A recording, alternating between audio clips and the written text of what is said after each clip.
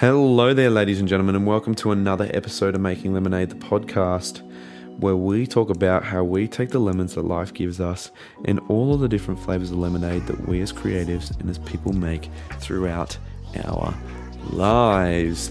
This week, we are talking to a friend of mine. He's a fellow con goer. He's a cosplayer. He's a YouTuber. He's a TikToker.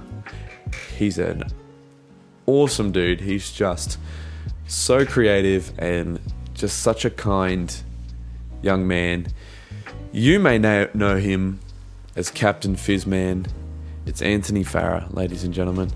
I don't think I need to say much more. We had a wonderful conversation about movies and fandom and conventions and cosplay and all that kind of stuff. And he is such a nice guy. He's just a nice guy. He's just a really kind-hearted, very sweet young man, and I really enjoyed sitting down. It's been a while. I've been trying to get this together since we first started talking and getting to know each other at the start of the year when I did a commission for him of all his cosplays. You can see that on my website and YouTube and so on. But before I get into it, ladies and gentlemen, you can find me. You know where to find me. I'm on TikTok. My website is www.jordanmorpethart.com. You can find me on TikTok, Instagram, YouTube, Twitter. On Twitter, I'm Jordan Morpeth, by the way, not Jordan Morpeth Art, but everywhere else, I am Jordan Morpeth Art. If you don't know how to spell my last name, it's in the title of the podcast. Just go up and have a look at the album artwork. You'll find my last name. Go and find me. Give me a like. Let me know if you like this episode. If you're a friend of Mr. Fizzman's, let me know. But anyway, ladies and gentlemen, that's all from me. Let's get into the episode with Captain Fizzman. No, let's do it. Intro you. I said in the intro, you're a YouTuber and a cosplayer. Yeah. Now, how did you first get into cosplaying? What was your foray into that? My foray into that was, it's always had been something I had been looking into since about high school, but I could never really figure it out the way that I'd want to do it. And then in 2016, Supernova had the Charmed cast coming down, so I bought tickets for that because Charmed is like my ultimate favorite show back when I was a kid. And so what happened is I bought a ticket, and then I started to explore the con before because I've heard of Supernova, but I didn't know exactly, like I had never been until 2016. And so I saw this stall.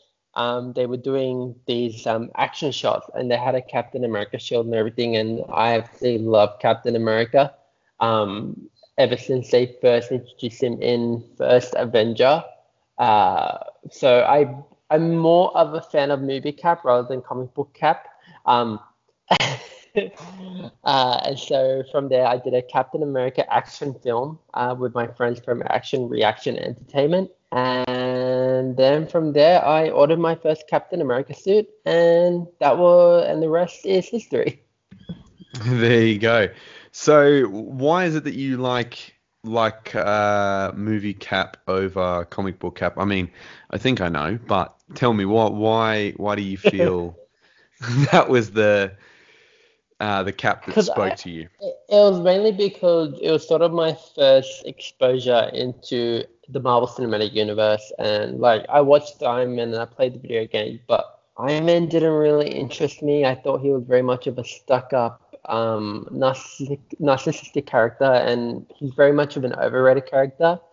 And then Chris Evans came along with Captain America, but I actually knew Chris Evans. I actually had been watching a few of his films, like when did a whole other films like Cellular, which was this thriller where he helps it's on like a cellular telephone, and he helps a woman escape, and he pretty much saves her. But then also the first time I watched a Chris Evans film was with Scarlett Johansson in The Nanny Diaries. And I didn't even know it was him until I actually had gone back and had rewatched I think nearly every Chris Evans film. But yeah. So it's safe to say you're a big Chris Evans fan. I'm a massive Chris Evans fan, yes. He's not bad. He makes for a pretty good Cap and not such a bad Human Torch, in my opinion. I grew up on that Human Torch, so I really I was one of the people that wasn't too sure about him at first, at least the casting, and then I gave it a chance, and I think he really changed the character. Let's be honest here. Like he made Captain America more interesting, yet more relatable, but still kept a lot of what was going on with that character at the heart. Well, and we're at the talking core about of it. Human Torch or Captain America? Because Captain we were America. talking about Human Torch. Okay, because we were just talking about Human Torch a minute ago, and I was like, wait, are we just confusing it? No. All good. Yeah. So okay. So tell me a little bit more about this movie you did. What did you say with Action Reaction? Was it?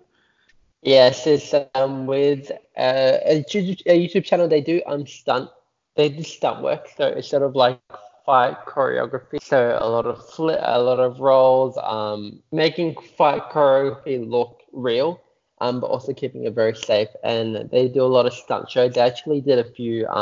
They've done a few with Supernova. And so 2016 was when they did their full on Civil War Captain America fight stunt show, and so that's kind of where it's like, oh, this is very exciting. I want to learn how to do this because I want to be a superhero. I mean, who doesn't want to be a superhero? So I was like, this might be the first step.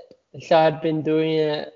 Every time they have a workshop on, I always make plans to do it, and I always have fun. And so it's just actually pretty fun and does hurt a bit because you are doing rolls and a bit and some flips, but nothing too much.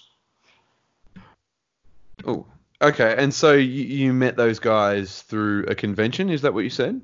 Through Supernova Sydney, yes. Ah, that's fantastic. I didn't know. I had heard of them, but I didn't know they were a stunt company. I thought they were just a fan film YouTube. So, speaking of YouTube, I was watching some of your YouTube this afternoon, actually. Yeah. And I'm curious, what got you into YouTube? Like, did you just want to, as opposed to, because it seems what you do is very similar to what we do here at a lot of podcasters do. So, what made you want to do YouTube? With movie reviews and so on. Well, I've always been into movies. I love watching movies, and I feel like I'm not considered a critic or a reviewer, but I'm just some guy who likes movies, and so I give my honest opinion.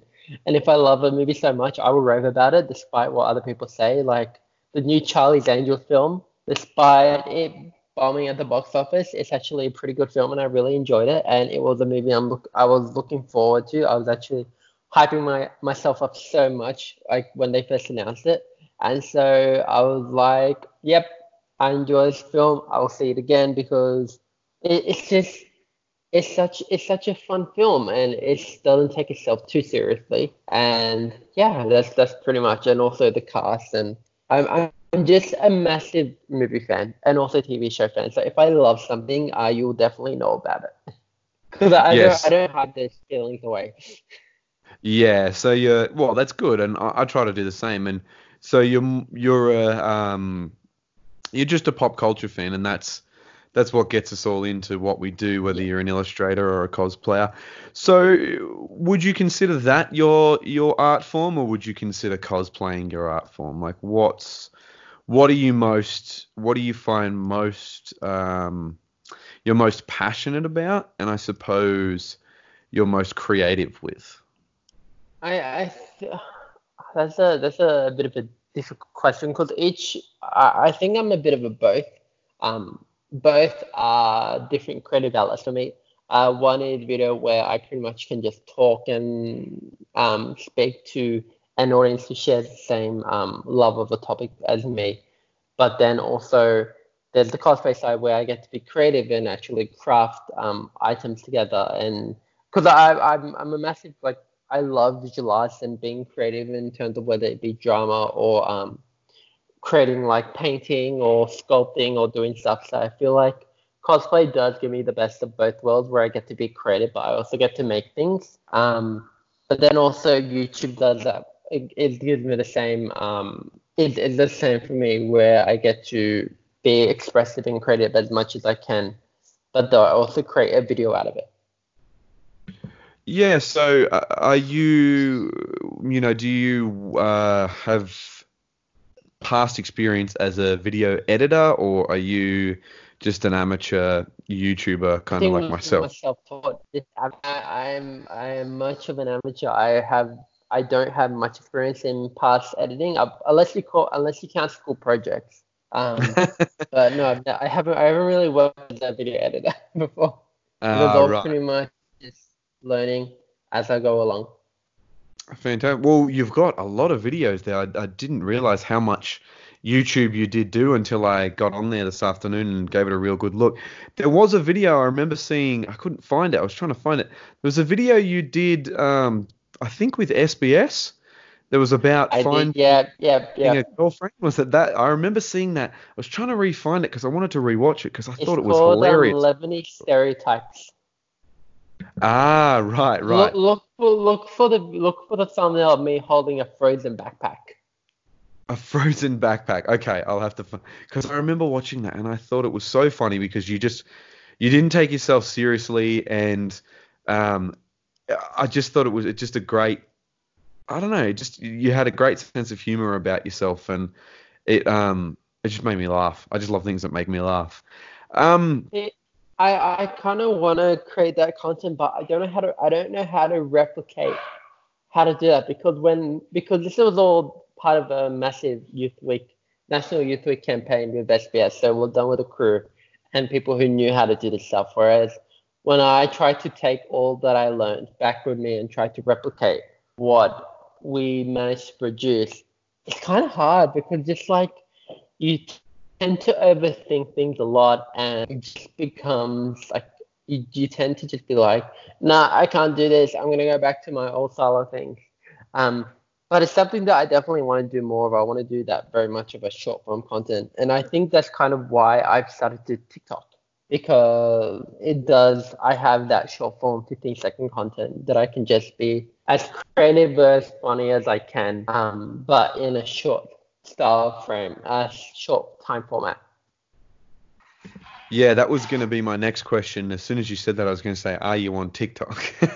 I am, because on TikTok. I have been pushing everyone I know who is a creative to use TikTok, because Instagram, unfortunately, and I've said this a few times here, Instagram, unfortunately, is losing that organic reach. It's gone pretty much. You pretty much have to pay now.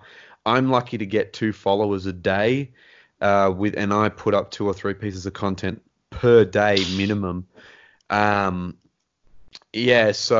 things like TikTok are, and also the interesting thing about TikTok is, like you said, you don't have to take yourself seriously over there. No. Like Instagram and Facebook used to be like that. You used to be able to just put up whatever the fuck you wanted, and people didn't really judge you on what you're doing. It was just about put stuff out, put as much out as you can, and that short form kind of content, that witty humor, that this is how you do this and this is how you do that. There seems to be a lot of ethnic stuff going on there as well, which is very funny. And yeah, so how have you found that? Do you find you're getting a bit more reach, or you being able to be more creative on TikTok? Okay, so I gained about 100 followers in 1 week based on one video, and it was just Holy shit, that's amazing. Me.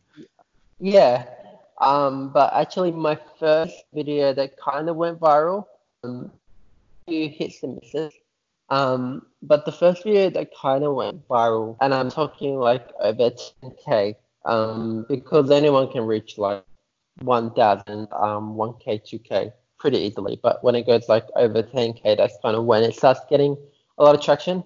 I did a video where sort of like the crisscross challenge, where at the drop of a song, the outfit changes. So I used my Captain America shield as a transitional tool, and it pretty much just had me in like a Captain America hoodie. And then when the shield passed over, it was me in my full-on Captain America cosplay, and Oh, people wow. really did enjoy it. They thought it was really cool because it was very much of a very smooth transition. But Yeah. a lot of my cosplay stuff has gone really well. Like anything where I'm dressed in costume, has done pretty good. The one which has done well but wasn't in cosplay and just me by myself is there was an awkward text trend going on where you put up a screen grab of an awkward text you've received and you like kind of dance in front of it. And I did one where back in like 2016 when I was trying to find my first job after I finished up the traineeship, I was part of Centrelink and their whole job search recruitment thing. And so I found that message that I received from them, but then because I had replied, oh, I've already found a job. So I just stuck that on there. It got taken down at first because it violated TikTok services, TikTok community terms and services because of the number that was showing, but that was very much of a government number. So I re-uploaded it, covered the numbers, and it keeps on growing. Wow, that's awesome, man. That's the thing I've noticed. There's a lot of cosplay content out there that's really, really popular. It seems the cosplay community is doing very well on TikTok. But that's hilarious that the I have seen those text message ones. But that's awesome, man. That's really good to hear that you found your place on a new platform like that, and that you're enjoying kind of creating some interesting and funny stuff. I I've found it a bit. I've found it good, but I find, as an illustrator, there's not, unless you're an illustrator, you're probably not a fan of illustrators. No, okay, so Generally. on my For You page, I have a lot of like different illustrators just coming up.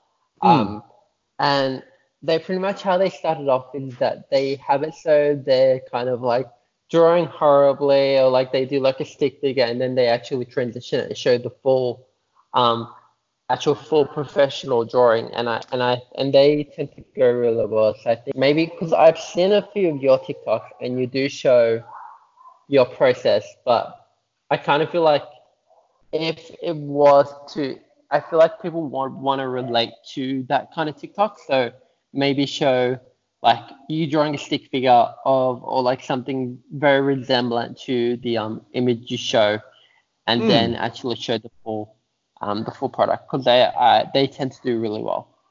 Yeah, yeah. I mean, I've done a couple of those, but yeah, I haven't really dug my teeth into too much. I mean, I did a really bad drawing of Spider-Man the other day, and then revealed my actual Spider-Man drawing. So, but I find that such a fun creative endeavor just to do because on Instagram it doesn't really force you to get creative with Yeah. videos. You just put up your Instagram image and keep is going. mainly for models and pets and food porn and Yeah, cosplay. That's about it. yeah.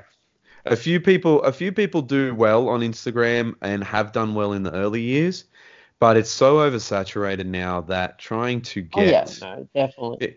get your yeah, exactly, get your product out there and get your. But yeah, that's okay. I might double down on those bad drawings then if you reckon they're. I find the reveal ones are really fun as well, where you just have like the sketch and then you erase it and all the colors come out underneath it, like that kind of thing.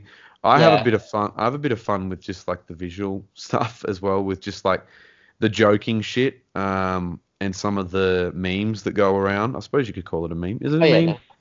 no. That they go around and just like doing my version of that. But yeah, that's really really interesting. So okay, I want to ask you a cosplay question. Now, at Oz Comic Con, you Yes. did a very specific cosplay. Um, Yeah, I did. so do you want to tell everybody what that was and how that came about, and what kind of the creative process was behind that? So I did a mashup of Captain America and Superman. A lot of people thought it was Homelander when I sort of like teased revealed and like, wait, you did Homelander? I'm like, no, not Homelander. And so it was a mashup of Superman and Captain America put together. It's sort of based off the Amalgamation comics, where it had Justice League and the Avengers mash up together, and it's sort of like brought in Super Soldier, which is his technical name, but I call him Captain Krypton Yeah, I remember because that from the Super 90s. Soldier Yeah. is Super Soldier is what Captain America is regardless, because that's what he was made out to be, a super soldier. But then also, so there was a whole bunch of stuff, and so I was kind of toying around with either doing Superman or and Captain America, but I was looking at like other mashups as well, like there was the Batman and Iron Man one, a Green Arrow and Hawkeye, which I could still do. It's not that hard to like. It's like it's sorry, I'm stumbling. It's it's pretty straightforward in terms of doing that stuff. But so the reason why I chose Superman and Captain America is because like they're very similar characters in terms of like how they are and in terms of like their backstories. I mean, Superman is from another planet and Captain America was someone who was seen as very much of a scrawny guy, but then when they're both given a chance, they become really great. Even though Superman does have the upper advantage, so I kind of felt like I did want to do both. Plus, also I wanted a cape. I mean, the cape is the main reason why I did a Superman and Captain America mashup. Well, Just of because course I you'd wanted have to to. wear a cape. Yeah, yeah. Everyone wants to wear a cape, though. If I could wear a cape in everyday life, I'd figure out a way to do it. Just like the guy from Seinfeld. What's his name? The guy that always wears the cape. It's the writer. The writer from the guy from Curb Your Enthusiasm. Anyway, he wears a cape. He's the cape man in Seinfeld, and Jerry's always like, "Why is he wearing a cape? Only Superman wears a cape. What's wrong with him?" Mm-hmm. Anyway, continue. So yeah, so the process was I found a fan art, a drawing online that looked really good. So there were kind of two that I was tossing up with. So I put it to a poll on my Instagram and also on Facebook, and people chose the second one because it looked more built and more like a mashup of Captain America and Superman, even with the shield at the back. So you kind of get both aspects of it. And then from there, because this was at the time when Zach, our good friend, Nikas Cosplay, he had done a Shazam suit. And I saw the way he did where the bodysuit was done and the cape and also the light up. And I'm like, look, I want to make this a really awesome cosplay. So I enlisted him. I asked him, hey, can you help me out with with the lighting for the chest piece? And also we found who you got your bodysuit from.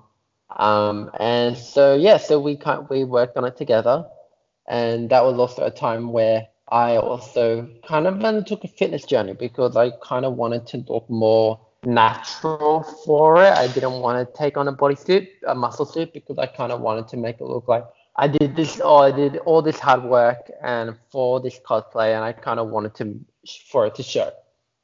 I should have done a muscle suit, however, because I did speak with Cosplay Chris, and I have seen that a lot of the superheroes, unless you're like Henry Cavill and you kind of bulk up as much as you can and you just go crazy with it, you kind of need a muscle suit to kind of give you that more definition, more of that build.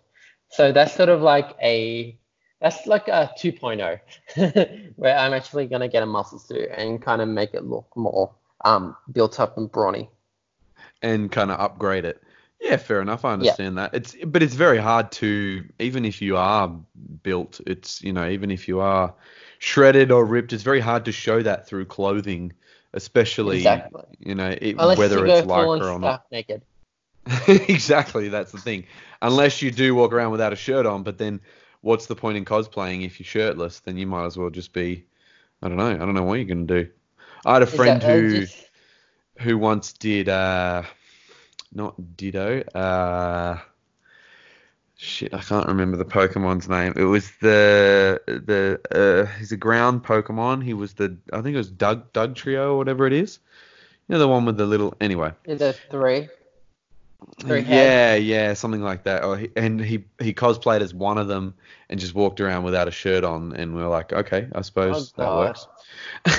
Yeah. So, but yeah, I'm wondering. So one of our things here at Making Lemonade is that I often like to talk about creative philosophy. And I'm wondering what your creative philosophy is. If you really think about it, do you have a creative philosophy? And what is that?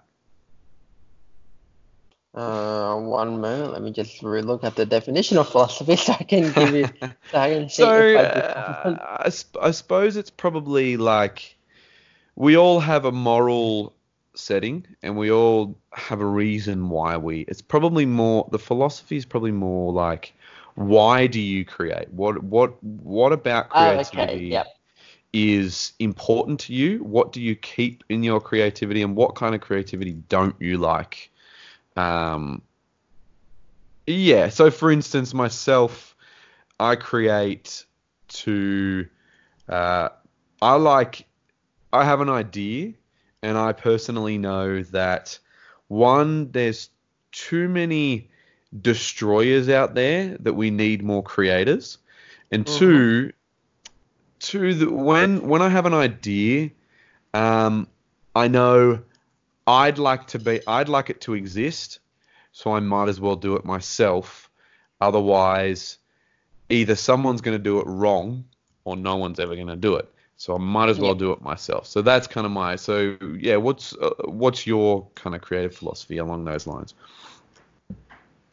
I think um so along those I think it comes down to for me it's very much of loving what you do. So I create because it makes me feel happy. It kind of feels like that not to get really deep, but it gives me a sense of fulfillment because when it comes to projects and creating things, I absolutely love like just going crazy and being as creative as I can because it just it makes me happy. And when I get to see something that I created by hand, I mean not completely by hand, but like somewhat where I've like modified something or I've changed something up and I turn it into something new, and then people are like, "Wow, that looks so cool!" It kind of gives me a sense of accomplishment. And I know that it kind of sounds like I'm looking for validation, which it kind of is. Like I kind of feel like I do have a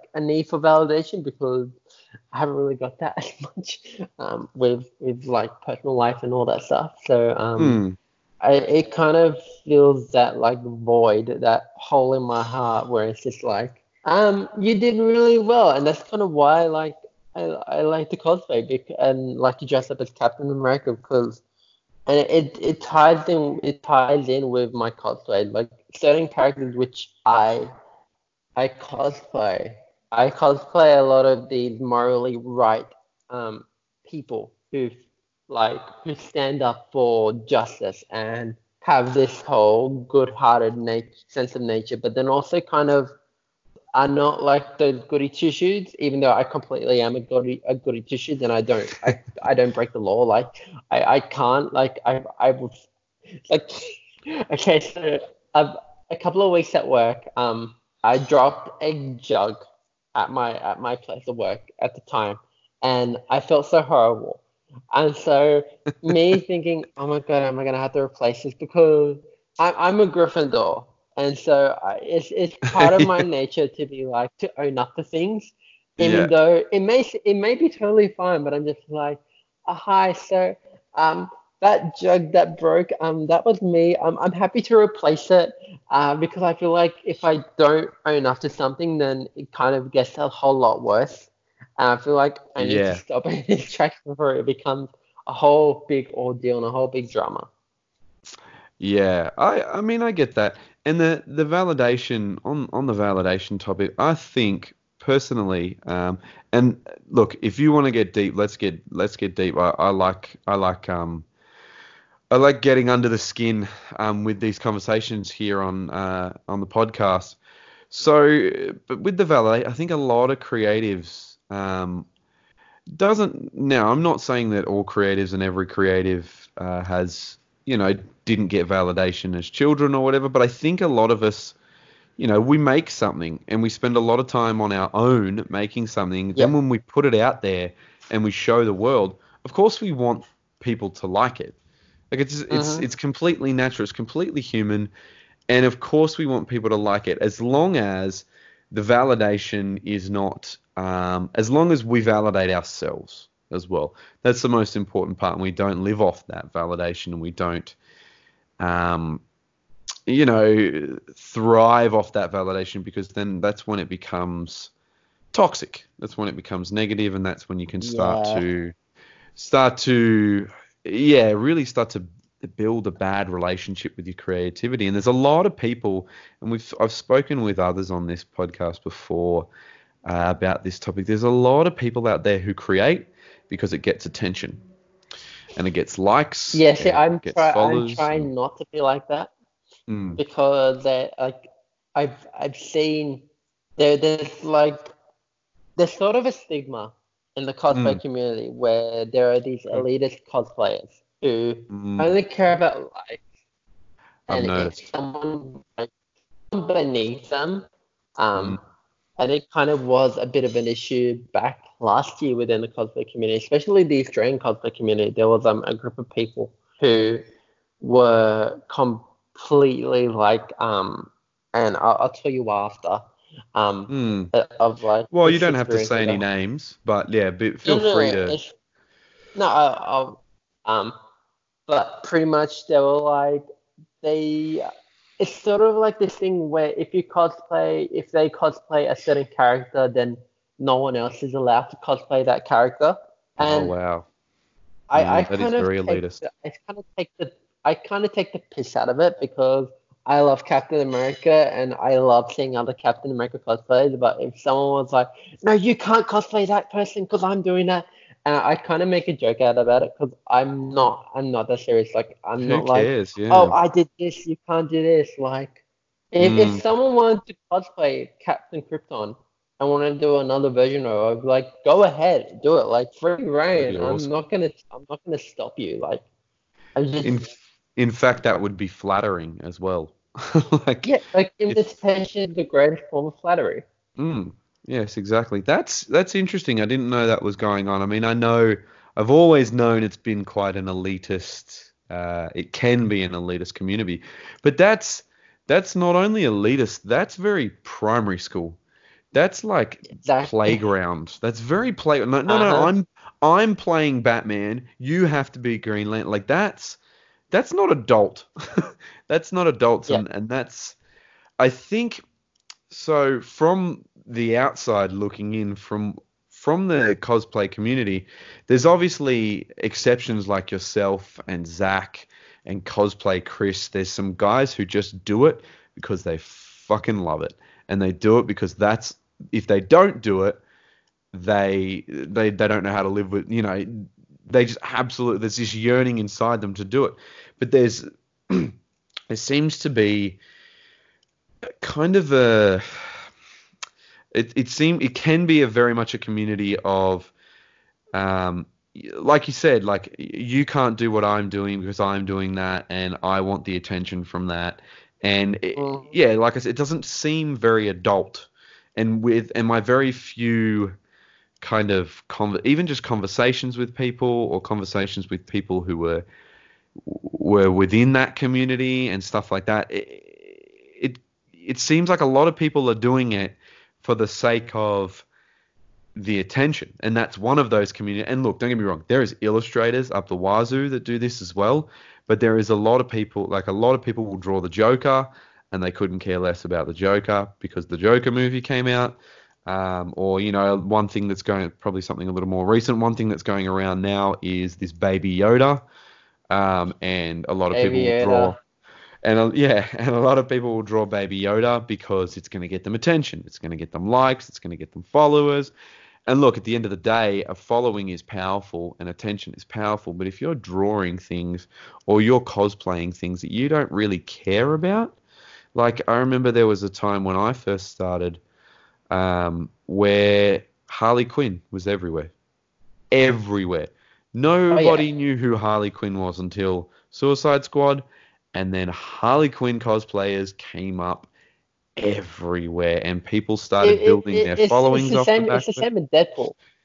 Yes, yeah. There's certain characters.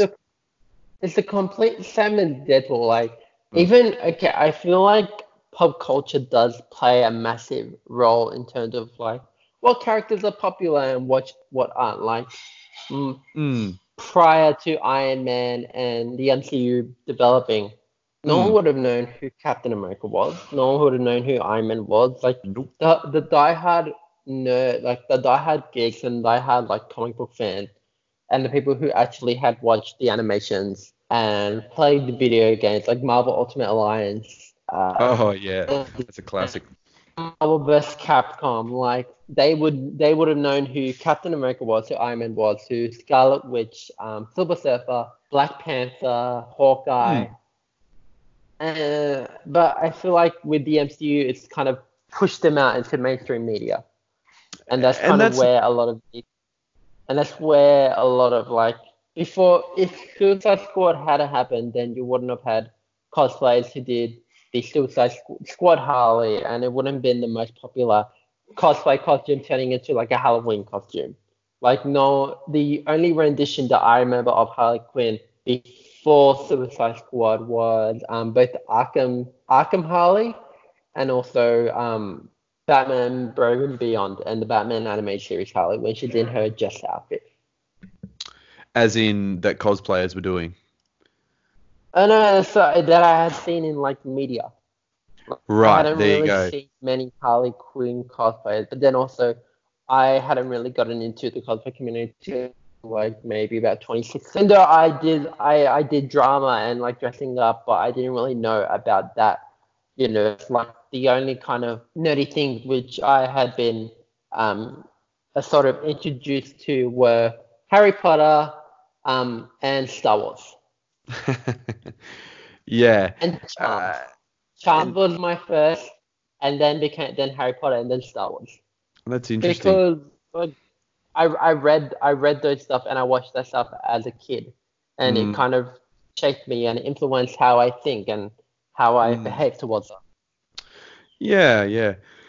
There you go. That's an interesting thing. That's the interesting thing about pop culture, though, is that it is a very, very, very long tail.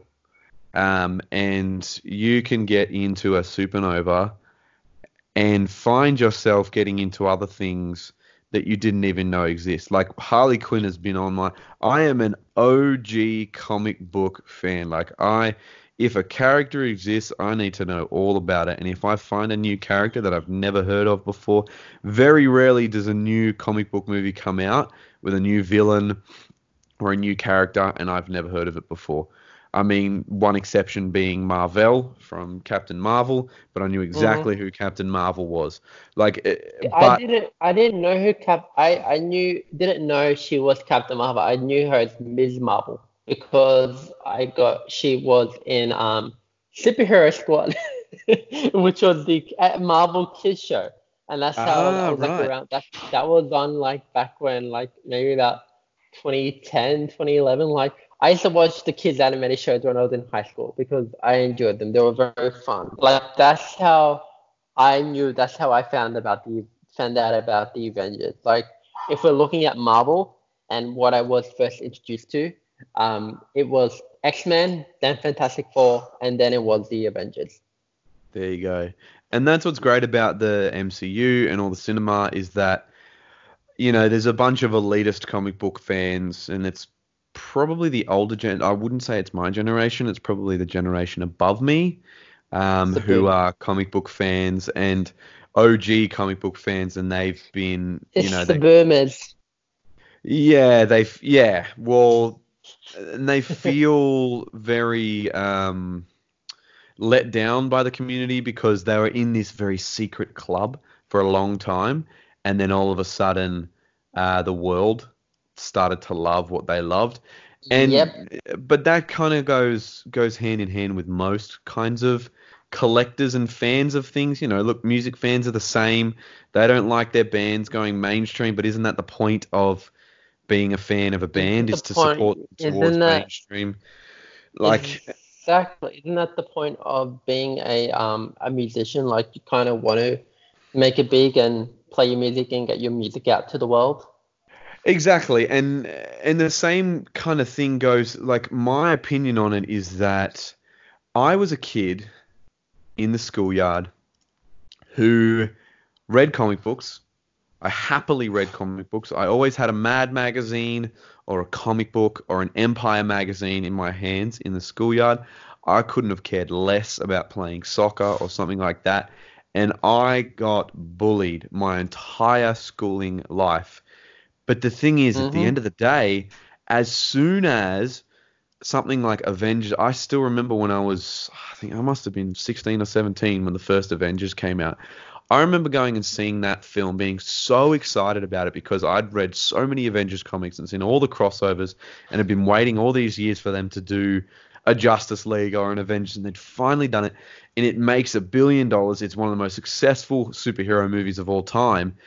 And and to me, it was like, yes, finally, going back to what we were saying before about validation, finally, people like what I like. They're starting to see the quality in these characters and why we love these characters so much, and people are taking them so seriously. I mean, up until then, we only really had there was no Marvel characters that were taken seriously. Like, every Marvel movie that had come out was a campy, Fantastic Four style, or obviously there was the Spider-Man movies. Hey, I love the Fantastic Four movies so much. Oh, don't get me wrong. I love those movies as well. They are a nostalgia. But as far as a very, Marvel did something different. They did something. They gave you a sense of humor, but they also took the source material very seriously. And the only thing that had been taken that seriously up until then was Batman. And that's all thanks to Michael Keaton, because if Michael Keaton doesn't make Batman back in 89, then, there's nothing no Batman gets taken seriously, even though he does make that, and then they make Batman and Robin. Anyway, regardless of the history of that, the point being... So you want to know what my first exposure to Batman was? Yeah, sure. George Clooney, Bat Nipples. Oh, yeah, Batman and Robin. George That was Clooney, one of the first as well. Batman and Robin, Arnold Schwarzenegger as Mr. Freeze, Alicia Silverstone as Batgirl, and Chris O'Donnell as... he would be Robin, but is he Dick Grayson or is he Yeah, he is Dick Grayson. Yeah. And Alicia Silverstone is Barbara, but she's not Barbara Gordon. She's Barbara Pennyworth, at least. But Alfred wasn't named Pennyworth at that point. But yeah, look, the point being that, I mean, that movie was great for kids, though. That movie was a movie made for kids. But the Marvel movies were movies made for kids and the inner child inside the adults. Like, I still go and see those movies, and I feel the same way I do when I first saw Star Wars, the original trilogy, when I was 6 years old. I feel the same way that I do when I first saw Indiana Jones or Batman and Robin, for instance. Like, there's something about these characters that hit people in a place that will forever live on, and the fact that it's mainstream and the fact that people are complaining about it just goes to show that we're just living in a world of cynics, and we're living in a world where, people don't want things to be successful because of what, choose a reason. See, I wasn't really introduced to Indiana Jones till the more recent modern ones. Like, I remember it coming on on Channel 7 on Saturday nights. But my version of a sort of Indiana Jones character is Lara Croft. Ah, yes, just as close. And, movies like Jumanji now, very similar. Jumanji doesn't Yeah. exist without Indiana Jones, or for instance, the Dora Explorer movie. I haven't seen it, but it looks very much like Indiana Jones, and I will be going and seeing that. Fight me if you think I shouldn't. Um, No, ha- I'll definitely go see it with you. yeah, exactly. Yeah, I mean, my little sister used to love that, so that's the reason why I'm watching it. That's the reason why I'm going to watch it. And again, another property that I never thought they would take so seriously. And the fact that they I mean, have yeah, makes me want to go it's and a watch the kid movie. show. I'm just really intrigued as to how I remember I saw a trailer with Ariel Winter from Modern Family, and she played Dora the Explorer, and I'm like, this looks like it could be really good, and it was just like a SNL like Funny or Die fan made trailer, but it actually looked Right. really legit, and I'm like, I could definitely see it happening. Yeah, yeah, for sure. Well, speaking of, you said you're a Star Wars fan. How do you feel about The Mandalorian? Have you been watching it? I watched the first episode Yep. because I'm not trying to name drop or anything, but I got invited to a Disney Plus launch party Ooh, for Australia, fantastic. so Ooh, I you're got to connected. see it last Monday, um, and Very it nice. was a really good event, and I really enjoyed The Mandalorian. It reminded me very much of sort of live action Clone Wars because Wow. it had that charm of Star Wars, but then also it was very much of like the a space cowboy film, which essentially is what Star Wars is. Um, but I Yeah. really enjoyed Mandalorian because I mean we had been introduced to them at the Mandalorians at Boba Fett and Jango Fett. I got introduced to Jango before I got introduced to Boba because I had Mm. watched the Okay, so this might be a very controversial opinion, but I love the prequels. I know a lot It's of not people don't controversial at like the all. prequels. I know Mm. a lot of people don't like it, and I everyone says that Phantom Menace is the most horrible film. Like, no, I enjoyed it a lot. I Mm. just like everything, like the fight choreography and everything. Like, I love Jar Jar Binks. Okay, uh, so I it reminded me very much of the prequel films before it then turned into the original trilogy. So, Original but then also trilogy, Baby yeah. Yoda. Baby Of Yoda is course. probably like one of my favorite things from there. Yeah, I need that as a statue or something like that. I need some sort of collectible item of Baby Yoda because here's the thing, man.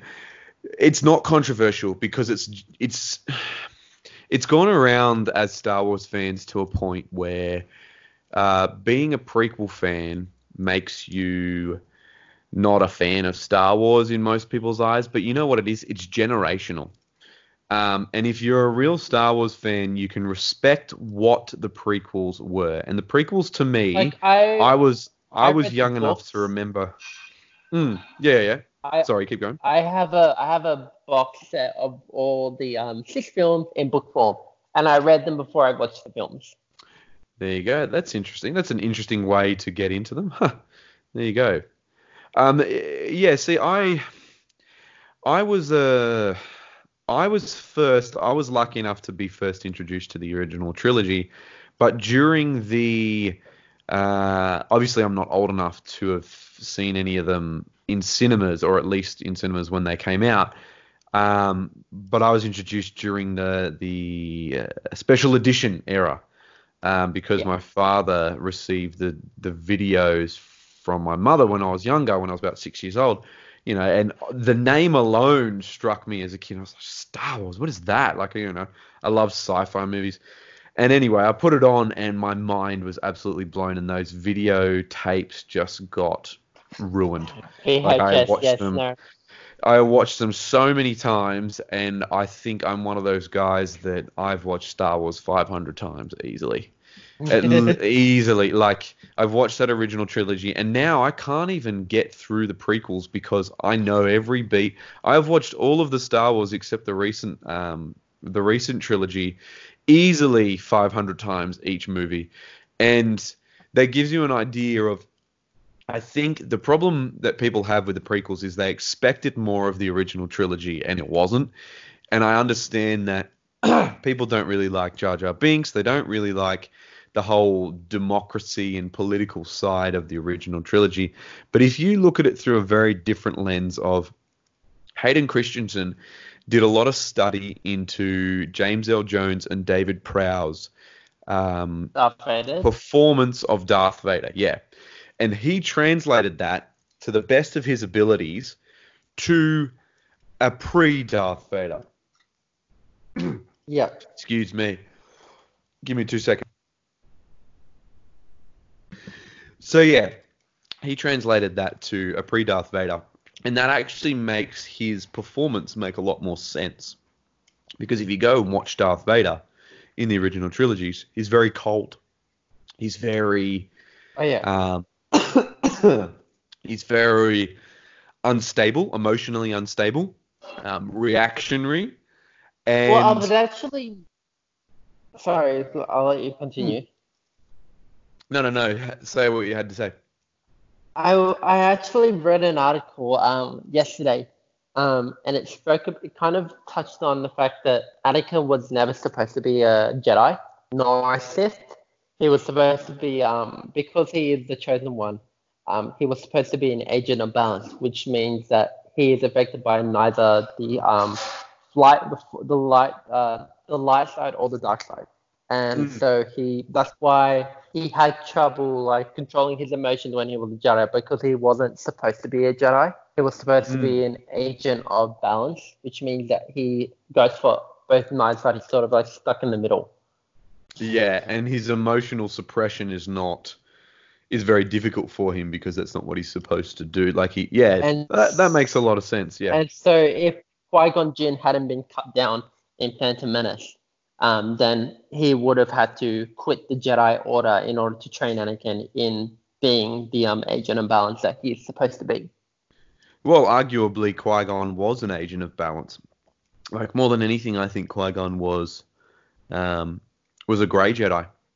One of the first, at least one of the first of his generation. And this is the thing. And also Dooku as well.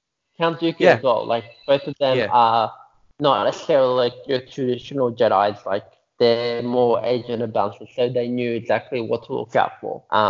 Like Qui-Gon knew what to look out for when he went to Tatooine and saw that Anakin had been born out of the Republic and he had no father. And this is the thing, is that now there's talk of well, there always has kind of been whispers of it, but now there's talk of people saying, Anakin's father was always the Emperor. Like, people seem to think that if the Emperor was given the power, or as powerful as he claimed to be, he may have been the father that inseminated his mother, like that inseminated Shmi. And that's the argument that, through the Force, he found out how to make a child. And he made that child to be that, like, that was always part of the Emperor's plan, was to turn Anakin. He created Anakin such as that he would become a Sith Lord. And therefore, when he's damaged and has to, wear that suit and everything, he intentionally gives him a very painful and outdated outfit, so that he's in pain and he's angry and he's not able to control his emotions or find his positive emotions, I suppose. Anyway, but there's a lot of nuance in those films that, one, I don't think George Lucas was able to portray because they're very complex films, and two, that I think with the kind of emergence of new canon stuff and some of the older, that's no longer canon anymore, some of the older EU stuff of Star Wars, people have started to respect the prequels a little bit more. And it's about understanding. I know the layman doesn't really like, but there's also, it's a pretty mainstream bandwagon thing to say that you don't like the prequels, because most kids, like, there is a lot of people who I went to school with who saw those movies at the cinemas. I could tell you they did because I went and saw it with them. And nowadays they're saying they don't enjoy the prequels.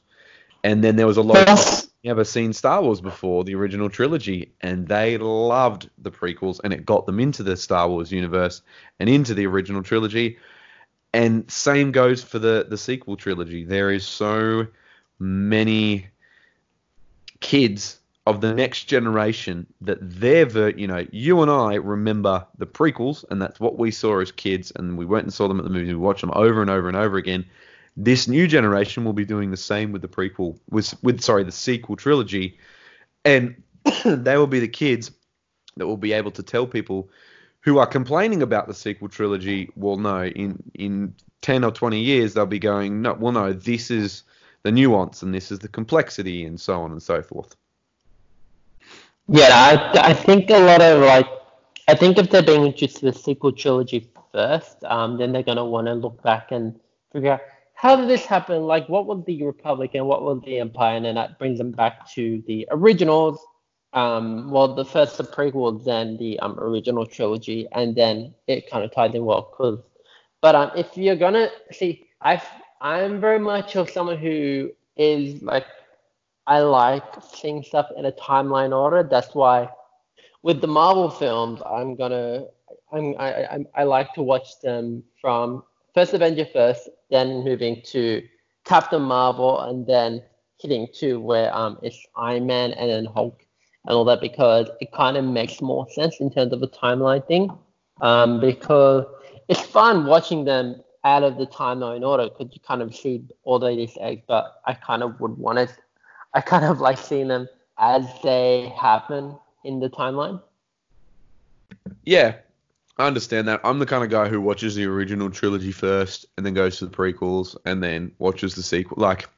But yeah, I can completely, I've never done that before, but I can completely understand that, because that's kind of a cool way to watch those movies, and they're built chronologically. Not necessarily the release dates are chronological, but they are, over time, they've been built chronological into a certain order. And like you said, Captain America, then Captain Marvel, and then, so on and so forth. Yeah. But I think what we can take from this is that expectations of a film, creativity is one of those things where I think we all, like you said before, like you thought, people thought you were going to do Homelander, but you ended up doing something of your own, and that excited them just as much as it did Homelander. And I think expectations of something creative are very dangerous, especially when, I think J.J. Abrams knows that Star Wars belongs to the people. Kevin Feige knows that Marvel belongs to the people at this point, and so that's why he's able to keep quite a creative reign. But he also gives his directors a bit of a creative freedom, but within parameters. And at the end of the day, when you create something, you're creating it the way you think you're going to do it. And if a director creates it a certain way, you can't, as an audience, I don't think we can complain about, I don't like when people complain about The Last Jedi or The Force Awakens, because what do you think? They're going to make another one? Like, you really think they're going to spend another 2 years fixing the film because Fat You John may not like something. doesn't like that Leia did a force fly. Like, it's one of these ridiculous... That's kind of what makes Star Wars, because it's all about the ridiculousness. Like, films are not, like, they're supposed to be realistic, but not too realistic to kind of make it like, that's kind of what I loved about the Last Jedi, because it did have that Star Wars campiness to it and that whole goofiness to it, and that's kind of where I felt they actually did really well in terms of when Leia flies through space back into, and she kind of bring the ship back together. Like, I enjoyed that a lot. But here's what Star Wars is. It's a fucking space movie about space samurais and space cowboys and space laser fights and starships, and it's a kids movie. Like, Jar Jar Binks fits perfectly into there. I just don't understand why people can complain. Yeah, very technical, and I'm gonna be like to them, look, okay, if you don't like it, I don't like the fact that they can breathe on Star Wars when in space you can't breathe, because the vacuum of space will basically remove all action, remove all oxygen from you. Like, it's not realistic. They need to be able to breathe, otherwise, or have space masks on it in order to actually make it work. Because if someone says that they don't like the fact that Leia force flied through space, I'm like, well, I don't like the fact that they can breathe in space, because you can't breathe in space. Like, it's science, you can't. Also, you can't hear an explosion in space either. But there's a lot of fucking music and explosions in space in those movies as well. You can somehow hear a soundtrack, orchestra in space, and it's just like, that doesn't make sense. Lasers in space wouldn't make sense. Like, it would all be very mute, and that makes for a very boring movie.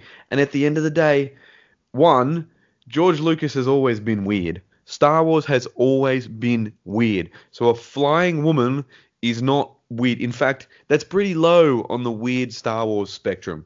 And the fact that people complain, that's not how the Force works. Motherfucker, like, it's the Force. It doesn't exist. It doesn't. It's a construction of a film.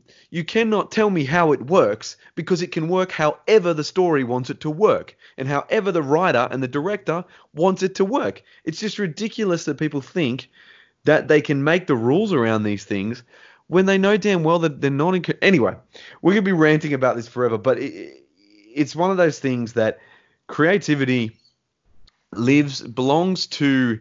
I know things like Star Wars and Marvel and all that kind of stuff, Batman, they now belong to the people.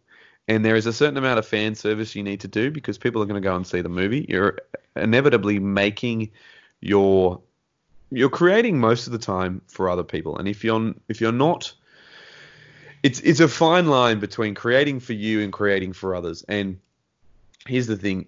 For instance, if you do a cosplay that you want to do, but nobody else is interested in it, that's great. That's awesome. I mean, I'm working on a cosplay for next year. Wiccan, and the son of Scarlet Witch and Vision. And I'm not going the traditional one we see. Is sort of more like a Marvel Age of Heroes, where he's wearing the pants and a really awesome jacket that sort of looks like Scarlet Witch's jacket, and he has a magic staff to it. So I'm doing another variation of it, but I feel like even if people don't get a Wiccan, they still appreciate the craft behind it, because it'll look like a magic caster. Of course, yeah. And that's the thing. Like you said before, you still collaborate with your audience on costumes, and you still ask them, like, what do you think would be cool? Do you think I should add this? You were saying before about your Captain Krypton costume. There was a few elements that you asked the audience what they thought about it, and that's the beauty of social media as well. But at the end of the day, like you said, take away the money, take away having to pay for rent, having to pay for food, take away anything like that. And I'm asking the audience this as well, ask yourself, what would you do if all of that was gone? What would you be doing with your day? If you didn't have to go to a day job every single day, and we had our entire society automated, and no one had to work at the registers at Coles and all that kind of stuff, what would you be doing with your day? And then I suggest you try and make that your job. And it sounds like, my friend, that's what you're doing, because you're so in love with what you do that you would do it anyway, regardless of if you make money from it or not. And that's the beauty of creativity, is that if you can figure out how to monetize your creativity, that's wonderful. But that shouldn't be the reason why you're doing it. No. It really shouldn't. And passion and love for something should be the reason why you're doing it.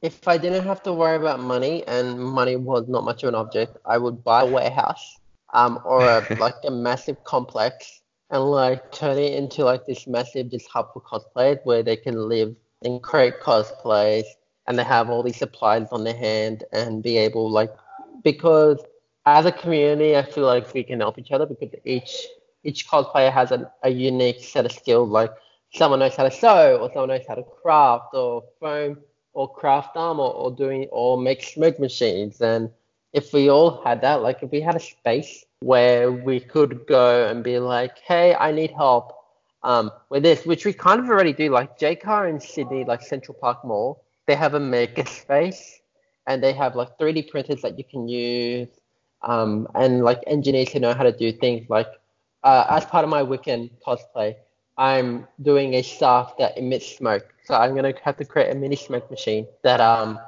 actually works and will fit within a magic staff. And that's sort of awesome. like that's like the main thing that I want to get done, and then make it light up and make it look really cool. So I am working with them on that, but then also I have friends who will help me out with the jacket and making sure that looks right, and everything else is pretty much it's all going to be done by me. So if we had a space that had like that cosplayers can live there and work their jobs if they have any, but they also have a space where, because I know when it comes to looking for houses or like looking for rentals, and if you like live with flatmates, then cosplay can become a bit of an issue because they may not be understanding of it, and then if you damage something, they may have a bit of a fit and they may have a problem, and it may cause like a whole rift in that whole relationship. So having like a space where you live with people who are like-minded and they understand it can actually work out really well. So if money wasn't an issue, that's kind of what I would be doing. There you go. That's a good question. And before we leave off, I like to ask a couple of questions. So, one, what is the one emoji you use the most? The lion. The lion. Interesting. What is that? I'm a Leo, so I was born in August. Cool. Leo, but then also I'm a Gryffindor, and I relate a lot with the lion. I like the lion. The lion is a really good animal, and he's definitely one of my most used emojis. There you go. And we do a song of the week here, only on the podcast version, obviously not on the YouTube version, because that's when you get demonetization. I know. Yes, I know that very much. But what is your... Okay, so I always ask, either give me a song, so for the song I can put at the end, either your all-time favorite song or all-time favorite band and your favorite song from then, or artist or whatever, or what are you listening to a lot right now? Like, what's a song that's stuck in your head? Okay, so it's a mix, because you gotta love TikTok. Like, TikTok gets you hooked onto so many different songs. Like, you hear them on the radio and you're like, wait, I've heard this on TikTok before. But no, my favorite artist that I am listening to, and my all-time, like, if you follow me on Twitter, you would kind of see that my tweets are sort of more skewed towards them. Taylor Swift.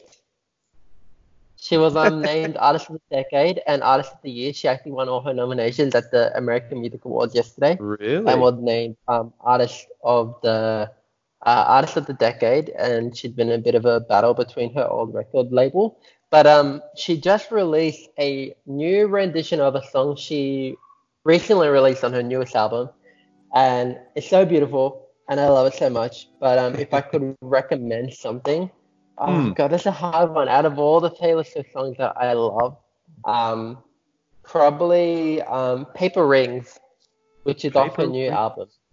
Okay, I haven't heard that song, so that's a good choice. Very much of like an upbeat, very happy-go-lucky song, but it's like really fun, and I really do enjoy it. Cool. Yeah, she has some songs that I've listened to. I'm not afraid to say I've listened to and I've enjoyed, especially when things like Shake It Off and all that came out when she was younger, when I was younger. We partied to that pretty hard. But yeah, she's a great artist, and I will make sure to add her at the end of the podcast. All right, before we leave you, man, where can people find you? Give us all the plugs. Every single platform and all that. You can find me everywhere at Captain Fizzman. Literally, just search that and I'll pop up. TikTok, Tumblr, Instagram, Twitter, Facebook, YouTube. Cool. You're all over the place. That's heaps. even hold on, let's Vero as well. That was Vero. that was a fun time. Is anyone still on that? I was on that briefly, Zack and then Snyder is on it, and he posted up about this release of Snyder Cut. I'm being serious. Like he posted up a lot of release of Snyder Cut footage oh on Vero. wow, I didn't realize people were still using that platform. That's very funny, especially Zack. I saw him tweet about that the other day, and I laughed because Gal Gadot tweeted about, I can't believe the Snyder Cut is still something people are talking about. All right, man. Well, thank you so much for coming on. It's been awesome talking to you and getting. Oh, it's my pleasure. It's been awesome getting I've never had a cosplayer on here before, so it's been very interesting getting a cosplayer's point of view on creativity and you know, kind of why you as a person do what you do. And I do really respect not only the cosplay community, but yourself and everything you do. And like we were saying before, some of the cosplayers can be a little bit elitist, but you are the exception to that, and you're one of those guys that is very respectful of art, and you're obviously an art fan, and you're a fan of illustrators and all that, where a lot of the cosplayers I've met are not, which is disappointing, but you know, that's why I'm glad I met you and Zach, and people like Aussie Boomerang and Cosplay Chris. You guys are there are some exceptions to the rule, and most of you guys are very respectful of illustrators, and that's what I respect, and I respect your craft, and I think, you know, I think there's definitely a serious art to cosplaying that I don't think I will ever be able to fully understand, but I do respect it. But again, thank you very much for coming on. Thank you, ladies and gentlemen, for listening. I've been your host, Jordan, and as always, stay weird. I have spoken.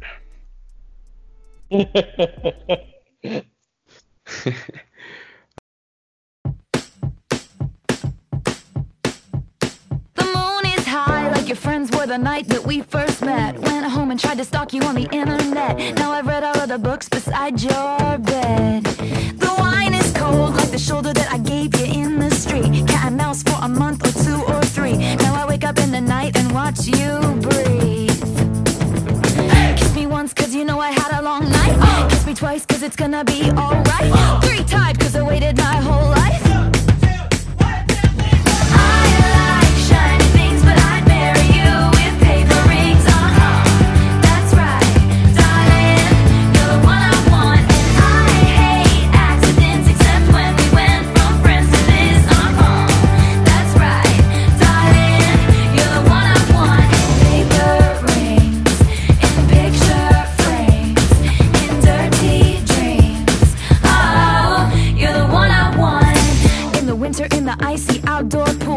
Jumped in first, I went into. I'm with you, even if it makes me blue. Which takes me back to the color that we painted your brother's wall. Honey, without all the exes, fights, and flaws, we wouldn't be standing here so tall. So, kiss you once cause I know you had a long night. Kiss you twice cause it's gonna be alright. 3 times cause you waited your whole life.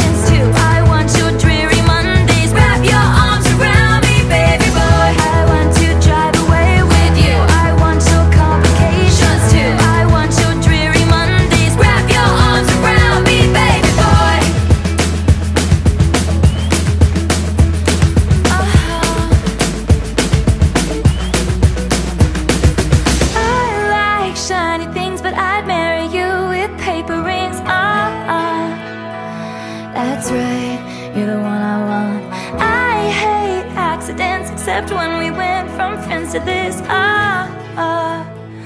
darling, you're the one I want.